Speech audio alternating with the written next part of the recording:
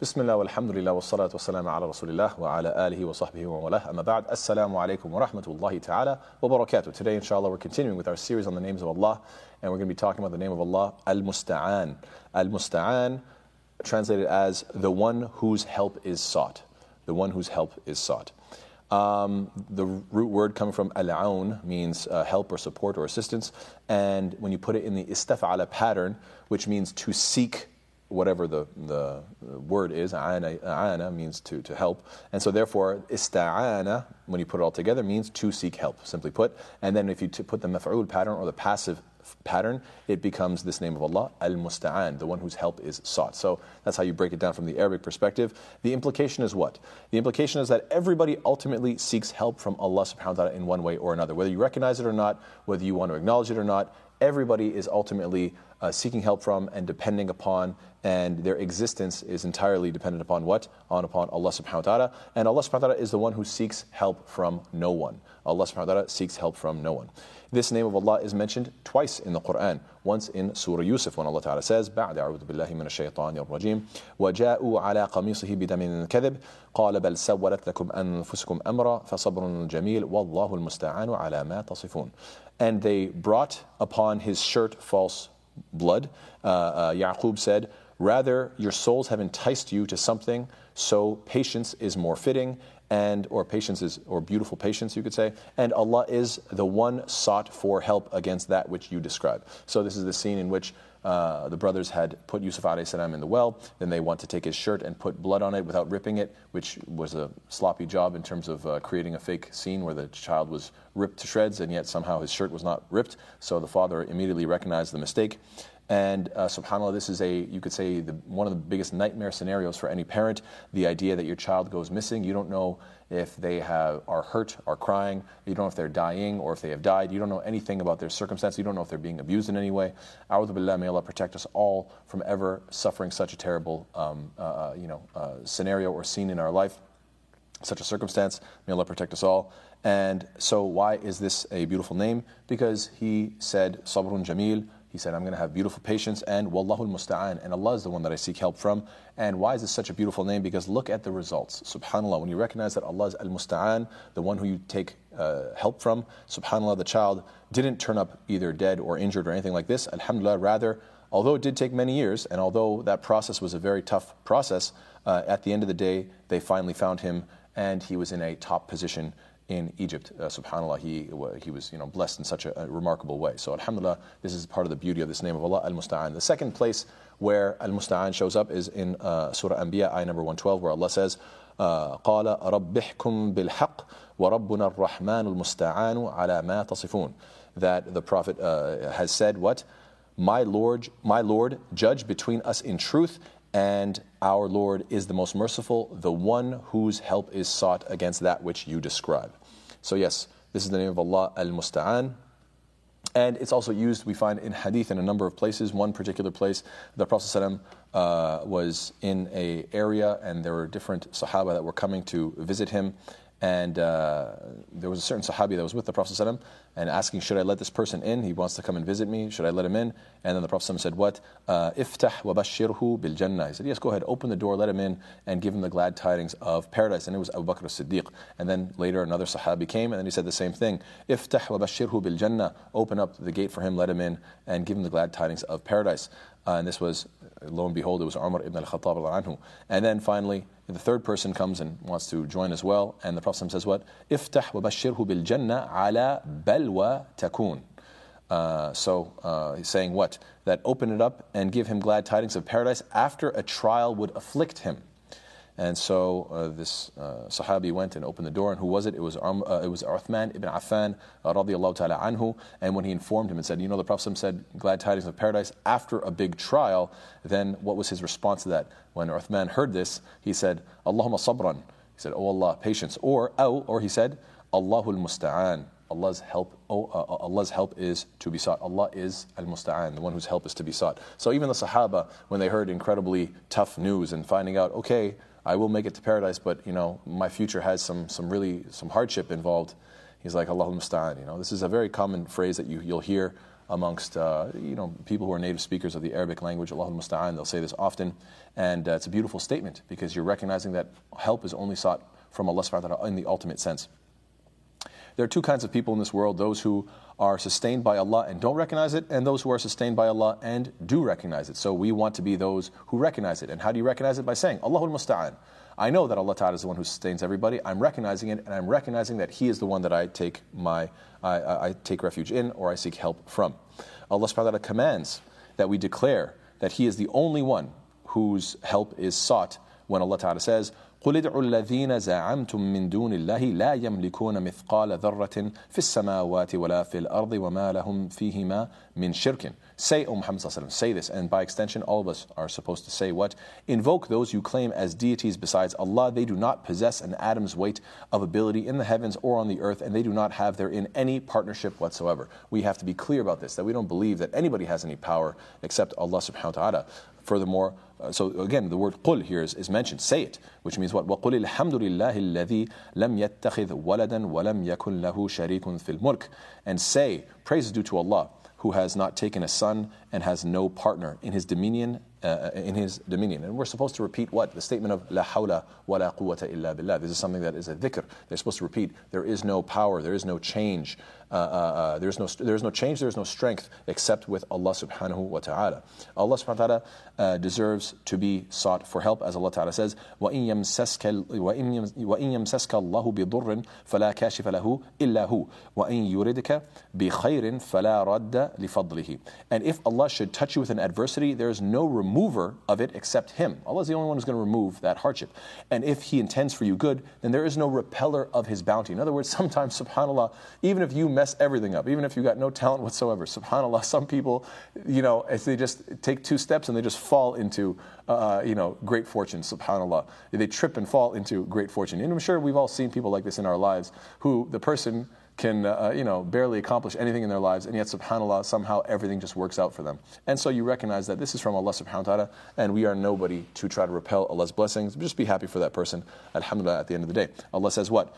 مَا يَفْتَحِ اللَّهُ لِلنَّاسِ مِن رَحْمَةٍ فَلَا مُمْسِكَ لَهَا وَمَا يُمْسِكْ فَلَا مُرْسِلَ لَهُ مِن بَعْدِهِ. Whatever Allah grants to people of mercy, none can withhold it. And whatever He withholds, none can release it thereafter. In other words, if I want to give, you're not going to stop me. And if I want to withhold, you can't do anything about it anyway. Subhanallah. As Allah says, إِنَّ رَبَّكَ فَعَالٌ لِمَا يُرِيدُ. Indeed, your Lord is the one who does whatever He intends, whatever He wants. So then, how can we apply this name of Allah? This name of Allah, Al-Musta'an. Well, we should be dependable ourselves. We should try to reflect this quality, this name, this attribute of Allah in ourselves to the best of our ability by being dependable, that we can be dependent upon by others when they are in need. The Prophet ﷺ says what?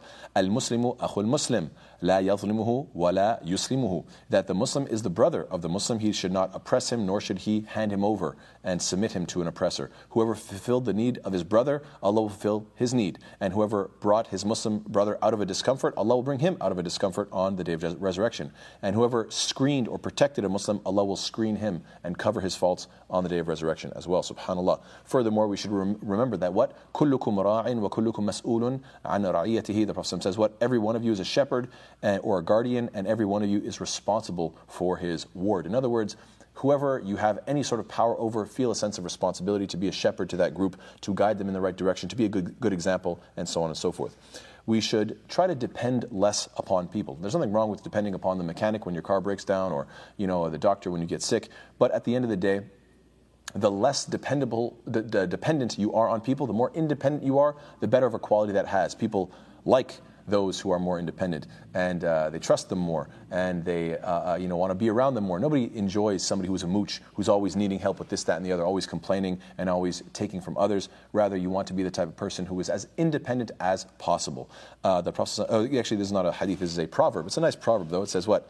احتج إلى من شئت تكن أسيره واستغني عن من شئت تكن نظيره وَأَحْسِنْ إِلَى مَنْ شِئْتَ تَكُنْ أَمِيرَهُ. So it's a nice, cute proverb that has a little bit of a rhyming pattern to it. And it says what? Need whoever you want and become their prisoner. Be independent of whoever you want and become their equal. Be excellent to whoever you want and become their leader. So it's a really, really nice, 3 simple statements of proverb in Arabic implying what? The more you need someone, then you're at their mercy, right? So need whoever you want. You can do it, but just know that you're going to basically be their prisoner. When they want to help or when they don't want to help, you're going to be dependent on them. Be independent of that person and you'll become their rival. I don't need you, you don't need me, and so therefore we are equals on this plane. We're like rivals. And then be excellent and do ihsan towards others. Be generous towards them, and what? Then you become their leader. Now they want to be around you and they depend upon you and they love how much you give. So subhanAllah, I think this is extremely important in terms of marriage as well. We're finding that the marriage dynamic is often eroding, unfortunately, because men are not taking up that sort of leadership position of really being the providers that can be depended upon. So if your marriage is having troubles and suffering and so forth, this is something you really need to pay attention to. You really want to do ihsan towards your wife, and then inshallah ta'ala she will see you as the leader that you should be, inshallah ta'ala. Now, in terms of a dua, we know that the Prophet ﷺ taught a very beautiful dua, a very comprehensive dua, which is what? Allahumma inna nas'aluka min khayri ma sa'alaka minhu nabiyyuka Muhammadun wa na'udhu bika min sharri ma ista'adha bika minhu nabiyyuka Muhammadun wa anta al-musta'anu wa alayka al-balaghu wa la hawla wa la quwwata illa billah. The Prophet ﷺ taught a very comprehensive dua because some people were saying, Ya Rasulullah, we can't memorize all the du'as you taught us and there's so many beautiful du'as. We want to, what is something? And he said, no problem. I'll teach you one that is comprehensive. I'm paraphrasing, of course, but this is essentially the concept. And then the Prophet ﷺ directed them to something that was very encompassing, and he told them to make this dua. Oh Allah, we ask you from the good of what your Prophet Muhammad ﷺ asked of you, and we take refuge in you from the evil of that which your Prophet Muhammad ﷺ sought refuge in you from, and you are the one from whom help is sought, and it is for you to fulfill. And there is no might and no power except by Allah. So subhanAllah, it's a very beautiful, beautiful dua that is very comprehensive of all the du'as that the Prophet made. Ibn al-Qayyim rahimahullah mentions that, look, it's possible to trust a person while not necessarily depending upon them. Let's think about like a teenager who's now independent. He's, let's say, living on his own. He's not depending upon his parents, but he still trusts them because he knows if he gets in trouble, he can always still go back to his parents and get some sort of help. So it's possible to have trust without dependence. At the same time, it's also possible that a person depends on somebody without necessarily trusting them. You could be the case that you are underneath the rulership of some sort of a dictator, and you don't really trust them, but you still know that you depend upon that government to, run the system and so on and so forth. And so therefore, it's possible that you depend on someone when you do not trust them. However, isti'ana, this concept of isti'ana, combines what? Depending and trusting. That you depend entirely upon Allah subhanahu wa ta'ala and you trust in Allah subhanahu wa ta'ala entirely. Both of these come together in al-isti'ana, and therefore Allah is al-Musta'an, the one whose help is sought, that you depend upon Him while trusting in the results fully, inshaAllah ta'ala.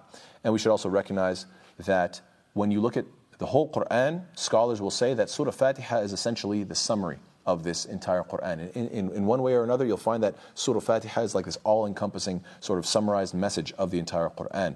And then Surah Fatiha itself, the center verse, right in the middle of it, is what? The summarizing sentence of إِيَّاكَ نَعْبُدُ وَإِيَّاكَ نَسْتَعِينُ. It's the declaration that it is you alone that we worship, and it is you alone that we seek help from. And nasta'in coming from isti'ana, same root.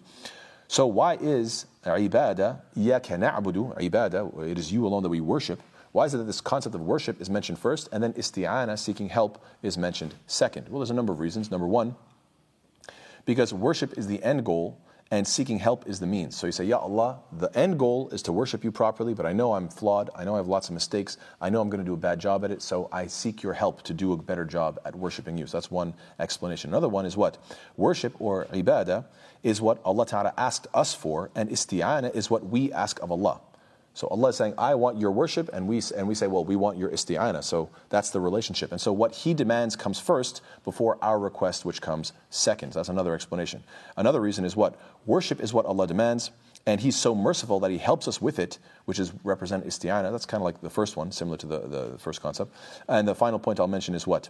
That worship is most natural in good times, out of gratitude. You do ibadah, you worship when things are going well.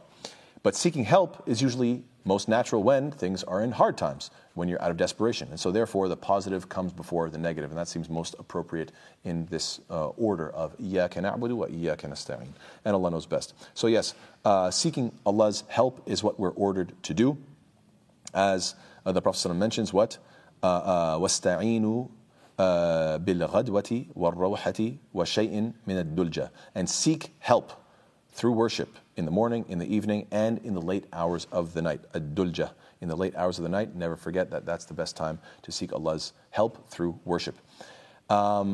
Yes, just because we ultimately seek help from Allah, that doesn't prevent us from seeking help from other people. This idea that some people may be extremists and saying, no, I never ask anybody for anything, I would remind them that Allah in fact commands us. وَاسْأَلُوا أَهْلِ الذِّكْرِ إِن كُنْتُمْ لَا تَعْلَمُونَ. Ask the people of, you could say the specialists, when you don't know, if you don't know. So Ahl al-Dhikr means, the people of the message or the people of remembrance, but it could be translated as the specialist, the person who remembers a certain subject all the time, Ahl al-Dhikr, or who is the most, the specialist in a certain field. And therefore Allah is saying, look, speak to the specialist if you don't know.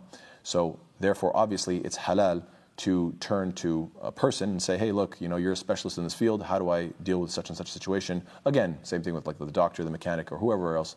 This is perfectly fine. It's in fact commanded in the Quran. Allah also says, وَتَعَاوَنُوا عَلَى الْبِرِّ وَالتَّقْوَى, and cooperate. Ta'awun means to mutually help each other. That means you ask me and I ask you and we cooperate with one another. And it comes from the same root or letters of al-aun, and to help. And ta'awun is mutual. So clearly it's halal for us to ask each other for help. So saying Allah is al-Musta'an does not mean you can never ask anybody for help. It's a recognition that ultimately help comes from Allah subhanahu wa ta'ala. And again, there are different ayat to prove this in the Quran. And the third one is what? إِلَّا الَّذِينَ آمَنُوا وَعَمِلُوا الصَّالِحَاتِ وَتَوَاصَوْا بِالْحَقِّ وَتَوَاصَوْا بِالصَّبْرِ. Allah says that those who are winners as opposed to losers are who? Those who believe, do good deeds, and they mutually help each other and encourage each other in truth, and they mutually help and encourage each other in patience. That means what? You're asking of me, I'm asking of you in terms of truth. That means clarifying right versus wrong, and then the actual application of it, as-sabr, having the patience to push each other. That's at-tawasi.